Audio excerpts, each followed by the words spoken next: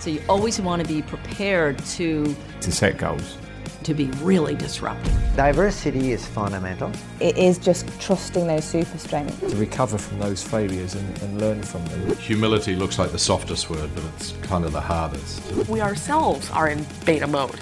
Life goes on. Sporting Edge, inside the mind of champions.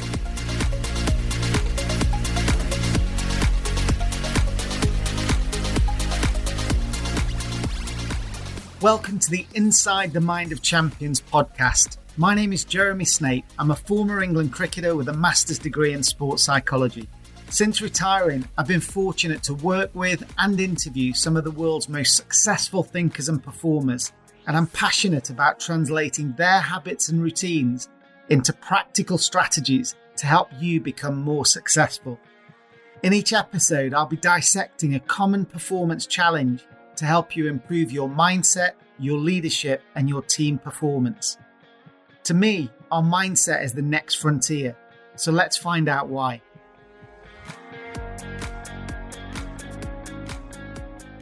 Hello and welcome to this episode of Inside the Mind of Champions. I really hope you're well wherever you're listening in from. And thanks to everyone who shared the Dr. Kate Hayes episode. We've had some brilliant feedback from people looking to support their business teams to get the right culture of toughness and tenacity, but also that psychological safety that we need for innovation for the year ahead. So thanks so much for that. I have to mention the cricket and say well done to the Aussies. If the players and management are listening, then well done. You completely outgunned England. For our boys, it's just about using that pain of defeat to make some changes and make some progress now.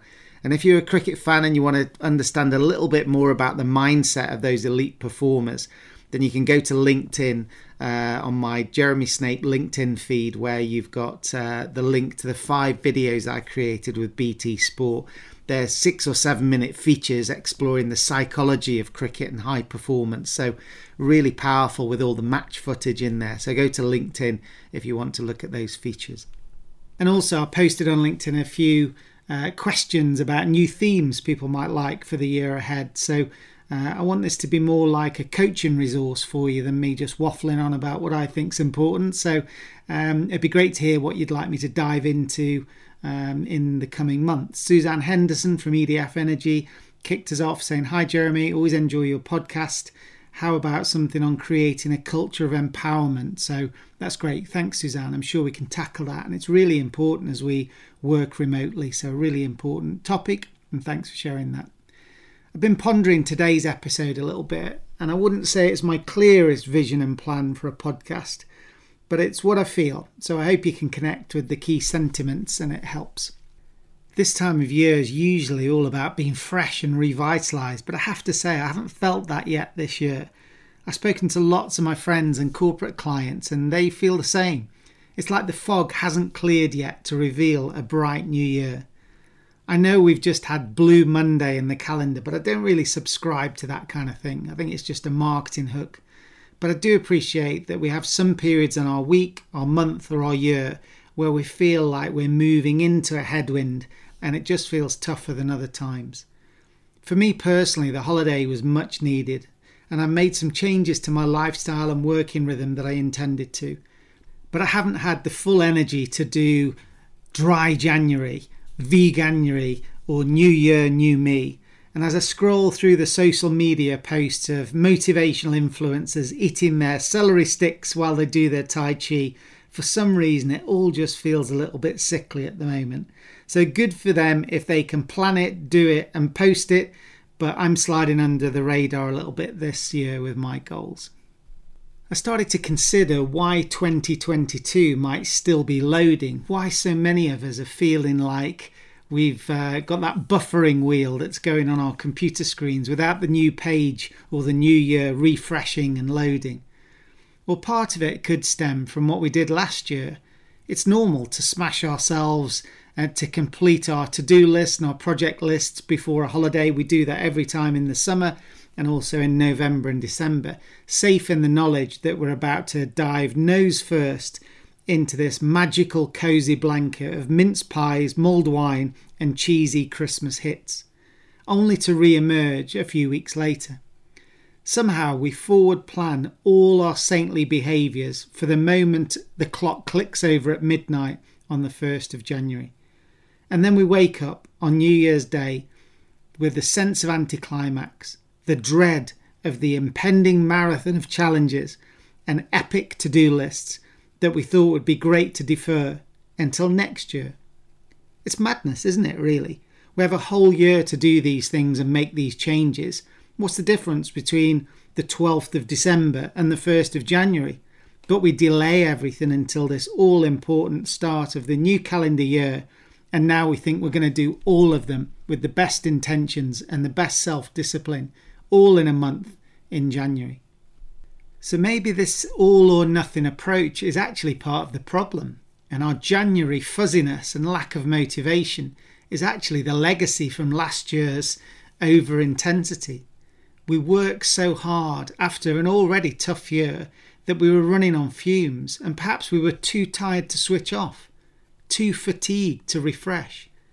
Maybe the new era of working from home, the idea of months of obsessive work followed by comatose holidays, is the wrong thing, and we need a much more balanced approach. Our members club theme for this week is around self-care. So we've got some really interesting discussion points in the forum from people just coming up with their own thoughts. It often seems selfish to put ourselves and our own energy first, but if we're going to be of any use to anyone in our community and our family in the coming months, then we desperately need to prioritise our own well-being and energy so that we can be energetic and balanced in our perspectives and advice and impact in the workplace. One of the insights that we've been discussing in the Members Club is a ballerina, Victoria Ma, talking about the toll that the back-to-back shows for weeks on end took on her and how a simple daily self-care strategies made a massive difference to her perspective and motivation. We've had a range of senior leaders investing in our Members Club for their teams so that they can share and learn from these amazing coaching strategies in there. Don't forget that if you want to get access to it, you can join absolutely free by using the code podcast100 with no spaces in the checkout. So go to sportingedge.com, find the Members Club and just use podcast100 in the checkout. There's no credit card, there's no sales hounding, there's absolutely no downside. I hope you'll join for a while, but if you don't, then that's absolutely fine. But I'd love you to come and see what we've created and we can learn our way out of this challenging time together. According to the World Health Organization, burnout happens when work-related stress isn't managed successfully. They say it's got 3 dimensions: feelings of energy depletion or exhaustion, increased mental distance, negativity or cynicism towards our job, and reduced professional efficacy or the feeling that we can cope and make an impact. And after the understandable rises of burnout being reported in 2020, there was further uplift in burnout records in 2021. The American Psychological Association's 2021 Work and Wellbeing Survey looked at adult workers across the US and found that 79% of employees had experienced work-related stress in the month before their survey, and nearly 3 in 5 employees reported negative impacts of work-related stress, including a lack of interest, motivation or energy, and a lack of effort at work. Meanwhile, 36% reported cognitive weariness, 32% said they were emotionally exhausted, and an astounding 44% reported physical fatigue, which was 38% up on the previous year.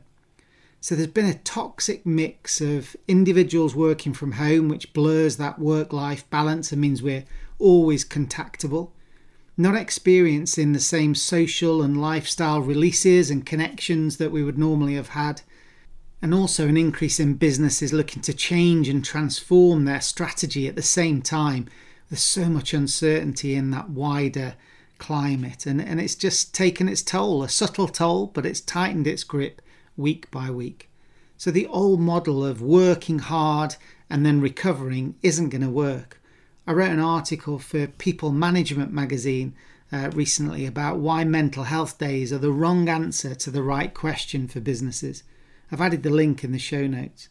But we don't want people to work to exhaustion, so that they're emotionally and creatively spent, and then signal for an emergency day off because they just can't cope. Now that's if they're brave enough to be able to ask for it and their culture supports it. So as an emergency measure, it's fine. But we definitely need a more balanced and proactive approach to managing our energy, which means taking our holidays for fun and for exploration, not to avoid hospitalisation. So maybe this year our primary New Year's resolution should be having a proactive plan to avoid personal burnout. Maybe you or your company are thinking about your new working rhythm for 2022. Well, one of my resolutions this year is to be more proactive and take more time off as we progress through the year, not to save it up in some epic binge and bust cycle, because as I've just mentioned, I don't think that's helping the situation of gradual fatigue and burnout building up. I also want to proactively book in some time with my mates that I haven't seen for ages. I know we all became hermits through forced lockdowns, but there's a danger definitely for me that I just carry on with that and don't break out and get to meet my mates. A new year definitely is a great time to reassess and make some tweaks and changes for the year ahead, but we've got to get things in balance. Our recent members Q&A session with Dr. Kate Hayes, the lead psychologist for Team GB, made me reflect on a number of points, and one of them was the decompression sessions that they run with the athletes and teams following the crescendo of the games. For all sorts of reasons, with the delay, the uncertainty and the biosecure bubbles, the recent games would have been more challenging than most. But she said that everyone involved, after delivering their very best work for an extended period with such intense focus, needed time to reflect. Now, actively processing the emotional toll that the games had is usually something more than we'd expect. We'd expect them to review their performance. But actively processing this emotional roller coaster that they'd been on, that's really, really important. But it's hard enough to reflect on our performances, let alone those intangible emotional costs of their determination and their efforts and their tenacity in periods of turbulence and uncertainty. But maybe we should be doing the same. We may not be Olympic athletes, but have we processed the emotional turbulence of the last few years? Maybe one of the reasons that we might be struggling to set or stick to our New Year's resolutions is that we're still processing the emotional costs of the last few years. It feels like we're wading through treacle with a bag of sand on our backs. The changes of recent months have been done to us. Some of you listening have lost loved ones, no doubt. You might have lost your job. You might have missed the chance to celebrate key life moments with friends, such as marriages or the birth of your children. You might have missed the chance to travel or engage with your favourite hobbies. Now, in context, if we have our own health, we should be grateful, of course, but that's not to say that the pandemic hasn't created an emotional shadow. We know that we need to be stoic, but is just putting a brave face on allowing us to process what's gone on and to jettison the sandbags? There's a big difference between experiencing change when you're leading it as opposed to when change is done to you. So moving jobs or moving homes when circumstances force you to and you have to change, that feels very, very different. I interviewed Campbell McPherson, whose book, The Change Catalyst, is a great framework for navigating change. His insight explains the emotional process that we go through when change is forced upon us.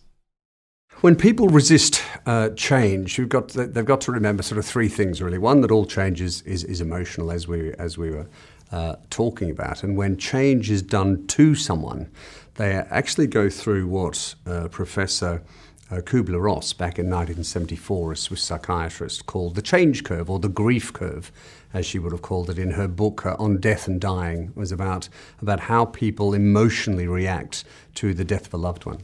And the same thing happens in business or in personal life. When big change is done to you, it's a very predictable and emotional roller coaster that you actually go on. And the first experience that you have, the first reaction to big change that's done to you is actually shock.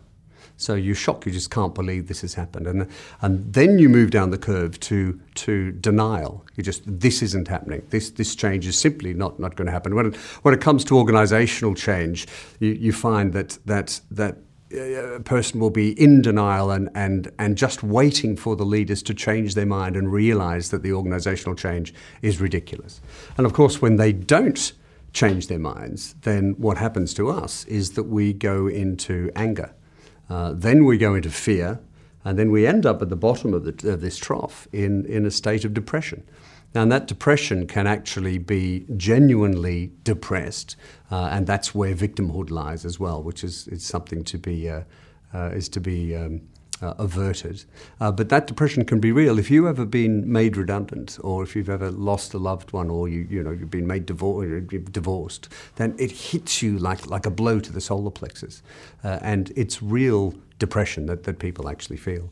So what I tell leaders is that you've got to understand that these are the changes. When you force big changes upon people, these are the emotions that your people are experiencing, and understand they're going through anger, they're going through fear, they're going to be depressed.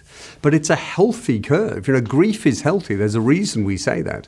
And when it comes to organisational change or business change, grief is also healthy. So it's healthy to get down into that so that you can then start to move on. And you start to move on first with your head.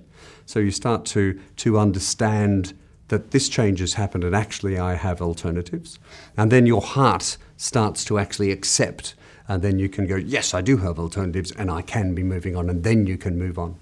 But you have to go through that emotional roller coaster when big change is done to you. It's normal and it's natural.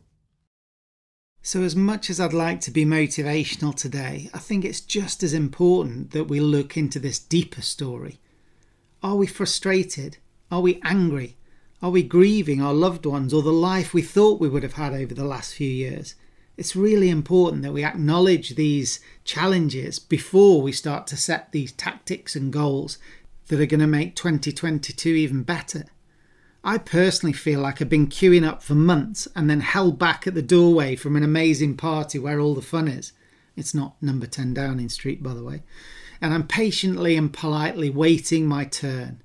Now, as brilliant as the Brits are at queuing, I'm getting a little bit pissed off and I want to crack on. So inventing a transformational new year, new me lifestyle system seems a bit strained for me this year. But that's not to say we shouldn't be setting goals and trying to chase them down. We probably just need to make a few minor tweaks. So the same principles of goal setting apply that you will have heard in previous episodes. We need to set that inspirational end state. What do we want it to look like and feel like when we achieve this special goal? What behaviours and habits do we need to repeat day after day in order to make more sales, to lose weight, to save money, or to learn a new skill? And how will we build accountability around those behaviours? How will we know when we're getting better? Is it a tick chart on the calendar, a progression in our distance walked each day? Either way, we need to be able to see and celebrate the small green shoots of growth and progress. Then the fourth thing is about what happens when we feel tempted to revert back. How do we prevent that? For example, not ordering our online food when we're absolutely starving at home, because we're much more likely to make poor choices with sugary foods going into the online basket. Or how do we meet a mate for a walk rather than going to the pub, so that we can avoid the crisps and beers? These kind of tactics to avoid temptation and give yourself the best chance are important in anyone's goal setting. And then we've got to think about the social environment. Who will you hang around with?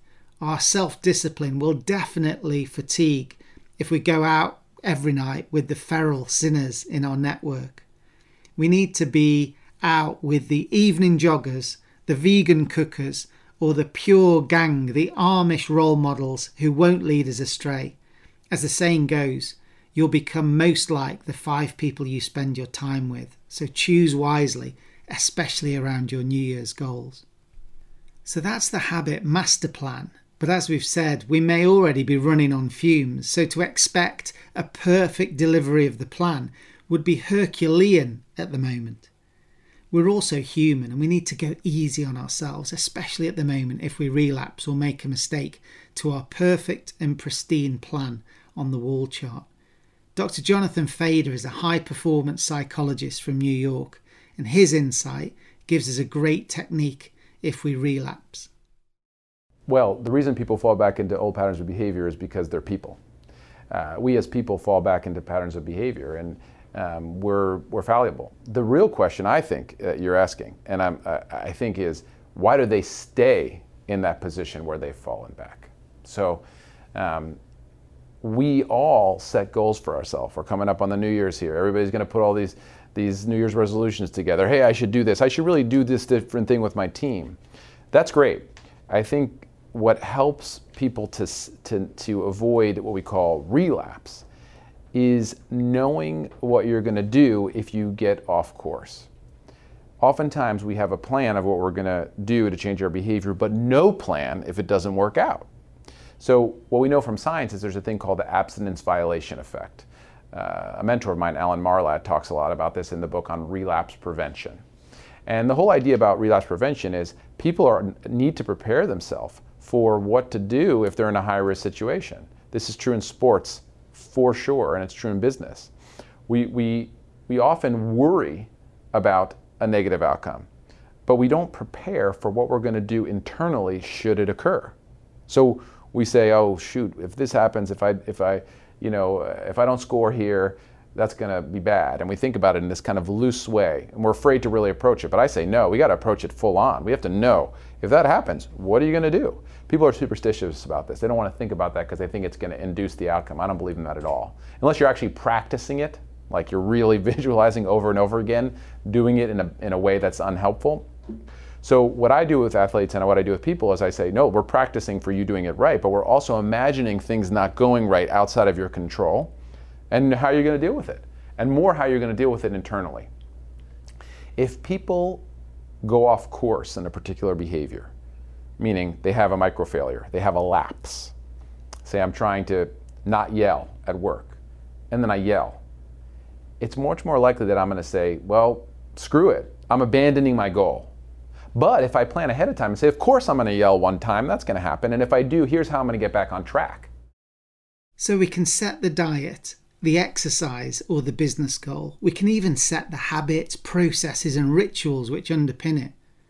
But what if we grab that solitary beer or glass of wine in a moment of weakness?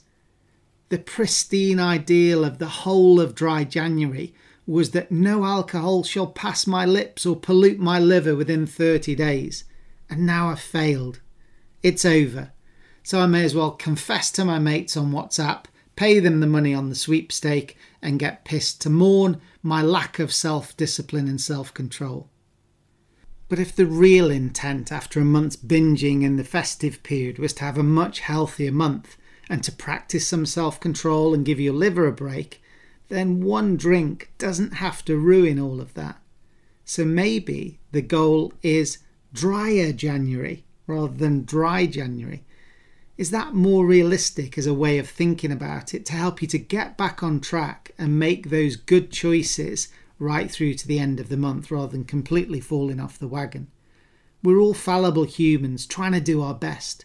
So just have the view of getting back to that positive intention and doing your best. If you have a setback, just see it that you've failed once. We can restart those chains and choices together, linking them together one day at a time to rebuild that healthy month, even though we've had one setback. This isn't about a binary goal and a perfect failure. It's all about striving and failing forwards towards that bigger goal. So let's go a little bit easy on ourselves and just try and finish the month well and build that out into the coming weeks as well. We just need to be a little bit more flexible around these goals, and don't be threatened by the Instagram stars who say they're getting up at 4:30 and doing the ice baths and everything else. That's what they want to do. That's absolutely fine. They might well be eating a bag of pork scratchings, but they're just never going to post that on Instagram. So no one's perfect, so don't fall for that. So writing these episodes always forces me to think about a clear list that I can create to help you visualize on your dog walk or scribble down on the notepad next to your desk. So maybe if I've been trapped outside the party, I need to break free of the shackles. So to get my 2022 on track, I'll be thinking about the acronym FREE, F-R-E-E, for my goals. So the first F is fresh air. For me, it's all about daily walks. I've got a wonderful dog, Severus, that is my habit hound that's going to keep me accountable for this. So that's definitely important for me, and always has been actually for the last few years. But I think the tweak for me, especially in the winter in the UK, is that the sunlight is a premium. So I used to finish work 5-6 o'clock and then go with him in the dark, but actually I'm going to go earlier in the day, before about 4ish, so that I can get that sunlight, which I think is going to be really important. So that's the F. So the R is realistic, and it's all about these choices and going easy on yourself, I guess. So I've got these good disciplines, where I want to change some of my behaviours and habits, but I'm going to aim for a 90% sort of compliance and discipline rate. And if I do break the chain on a particular day, then I'm going to try and start that again, as we've just been talking about. Go back to the next meal, go back to the next opportunity to exercise, and start the chain again, and try and build that up over a period of days, rather than just chastising myself and thinking that I've failed. So don't burn the chain, just start it again. And let's make sure those good choices link up to those bigger lifestyle goals. Another tweak that I noticed was I wasn't drinking enough fluid, especially in the winter. I tend to just drink warm drinks, teas and coffees and stuff through the day. But actually just getting some more water on board is really, really important to focus and concentration. But again, loads of well-being blogs and experts are saying gallons and gallons of water, and I feel like I'm drowning through the day. But being realistic, I've bought this big drinks bottle with gradations up the side, so if I can get through 1.5 or 2 of those through the day, then that'll be great. Realistic as a goal there. And also I've set some personal and team goals that I think are a bit more realistic for us as a business at Sporting Edge, so that'll help as well. So then the E, the first E of the FREE acronym, is about being conscious about my daily energy, and just being aware of it, I think is most important, because I mentioned at the beginning about that sort of insidious creeping that you get, this sort of energy being drained out of you. So I think just being aware of it each day, trying to give myself a score in the morning, making sure that I understand whether I'm fizzing and buzzing with energy or I'm flat. I'm definitely trying to, do my exercise first thing in the morning as well. Regular listeners will know that, I'm always out on a dog walk, but also like a run as well if I can. So get that in before the kids go to school. And then also just understanding when I need to peak for my day. So sometimes I'm running a corporate webinar for some of our clients in the US, and that might be starting actually at sort of 4 or 5 o'clock in the UK time. So it's hard to sustain your energy and then peak at that particular time. So it might be a quieter morning, or other days it might be the opposite, doing something, with Australasia or the Far East, or meetings in the UK, and that starts at 9 or 10 o'clock. So just understanding the demands of the day from an energy perspective, and making sure that I'm also not draining my energy at the back end of the day, doom scrolling on social media, which probably would have extended my bedtime by about 40 minutes, I reckon, and giving me nothing in return, if I'm being honest. So sleep and downtime are reprioritised as really key things, not nice to haves, and I think that will help to top up the energy as we go through the next month. And also the final E of my FREE solution is enjoyment. And again, I think I probably became a little bit of a hermit. Dark nights, enforced lockdowns, families keeping very close so that we didn't get infected with COVID ahead of seeing families and whatever and friends before Christmas. So definitely proactively booking more fun times with my mates, walking, talking, having a few beers and catching up, just getting out for a bit of a laugh, getting out of the cave, maybe watching some sport, climbing some hills, and definitely sharing some laughs.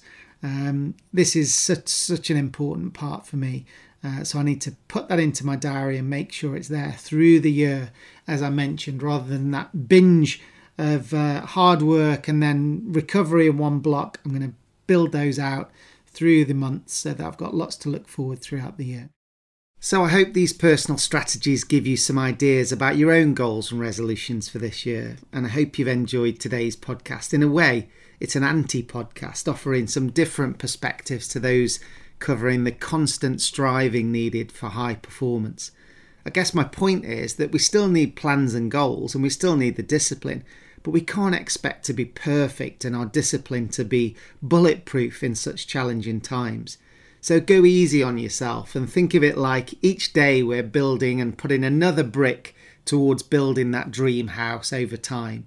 The last thing we want to do is burn the whole house down that we've already created in a fit of temper because we've misplaced one brick or had one bad day. So keep some balance and perspective, and then we're much more likely to stay on track.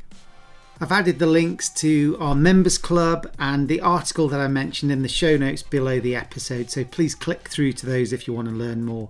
And most importantly, thanks so much for taking the time to listen today and for sharing the show. I really hope that we can create some useful content for you and your network this year. We'll see you soon. Thanks for listening to this episode of Inside the Mind of Champions. Connect with Jeremy's LinkedIn, Twitter and Instagram links in today's show notes to receive the latest insights from his work. If you'd like to get access to Sporting Edge's digital library or book Jeremy for a conference speech or webinar, then please visit www.sportingedge.com or email hello@sportingedge.com.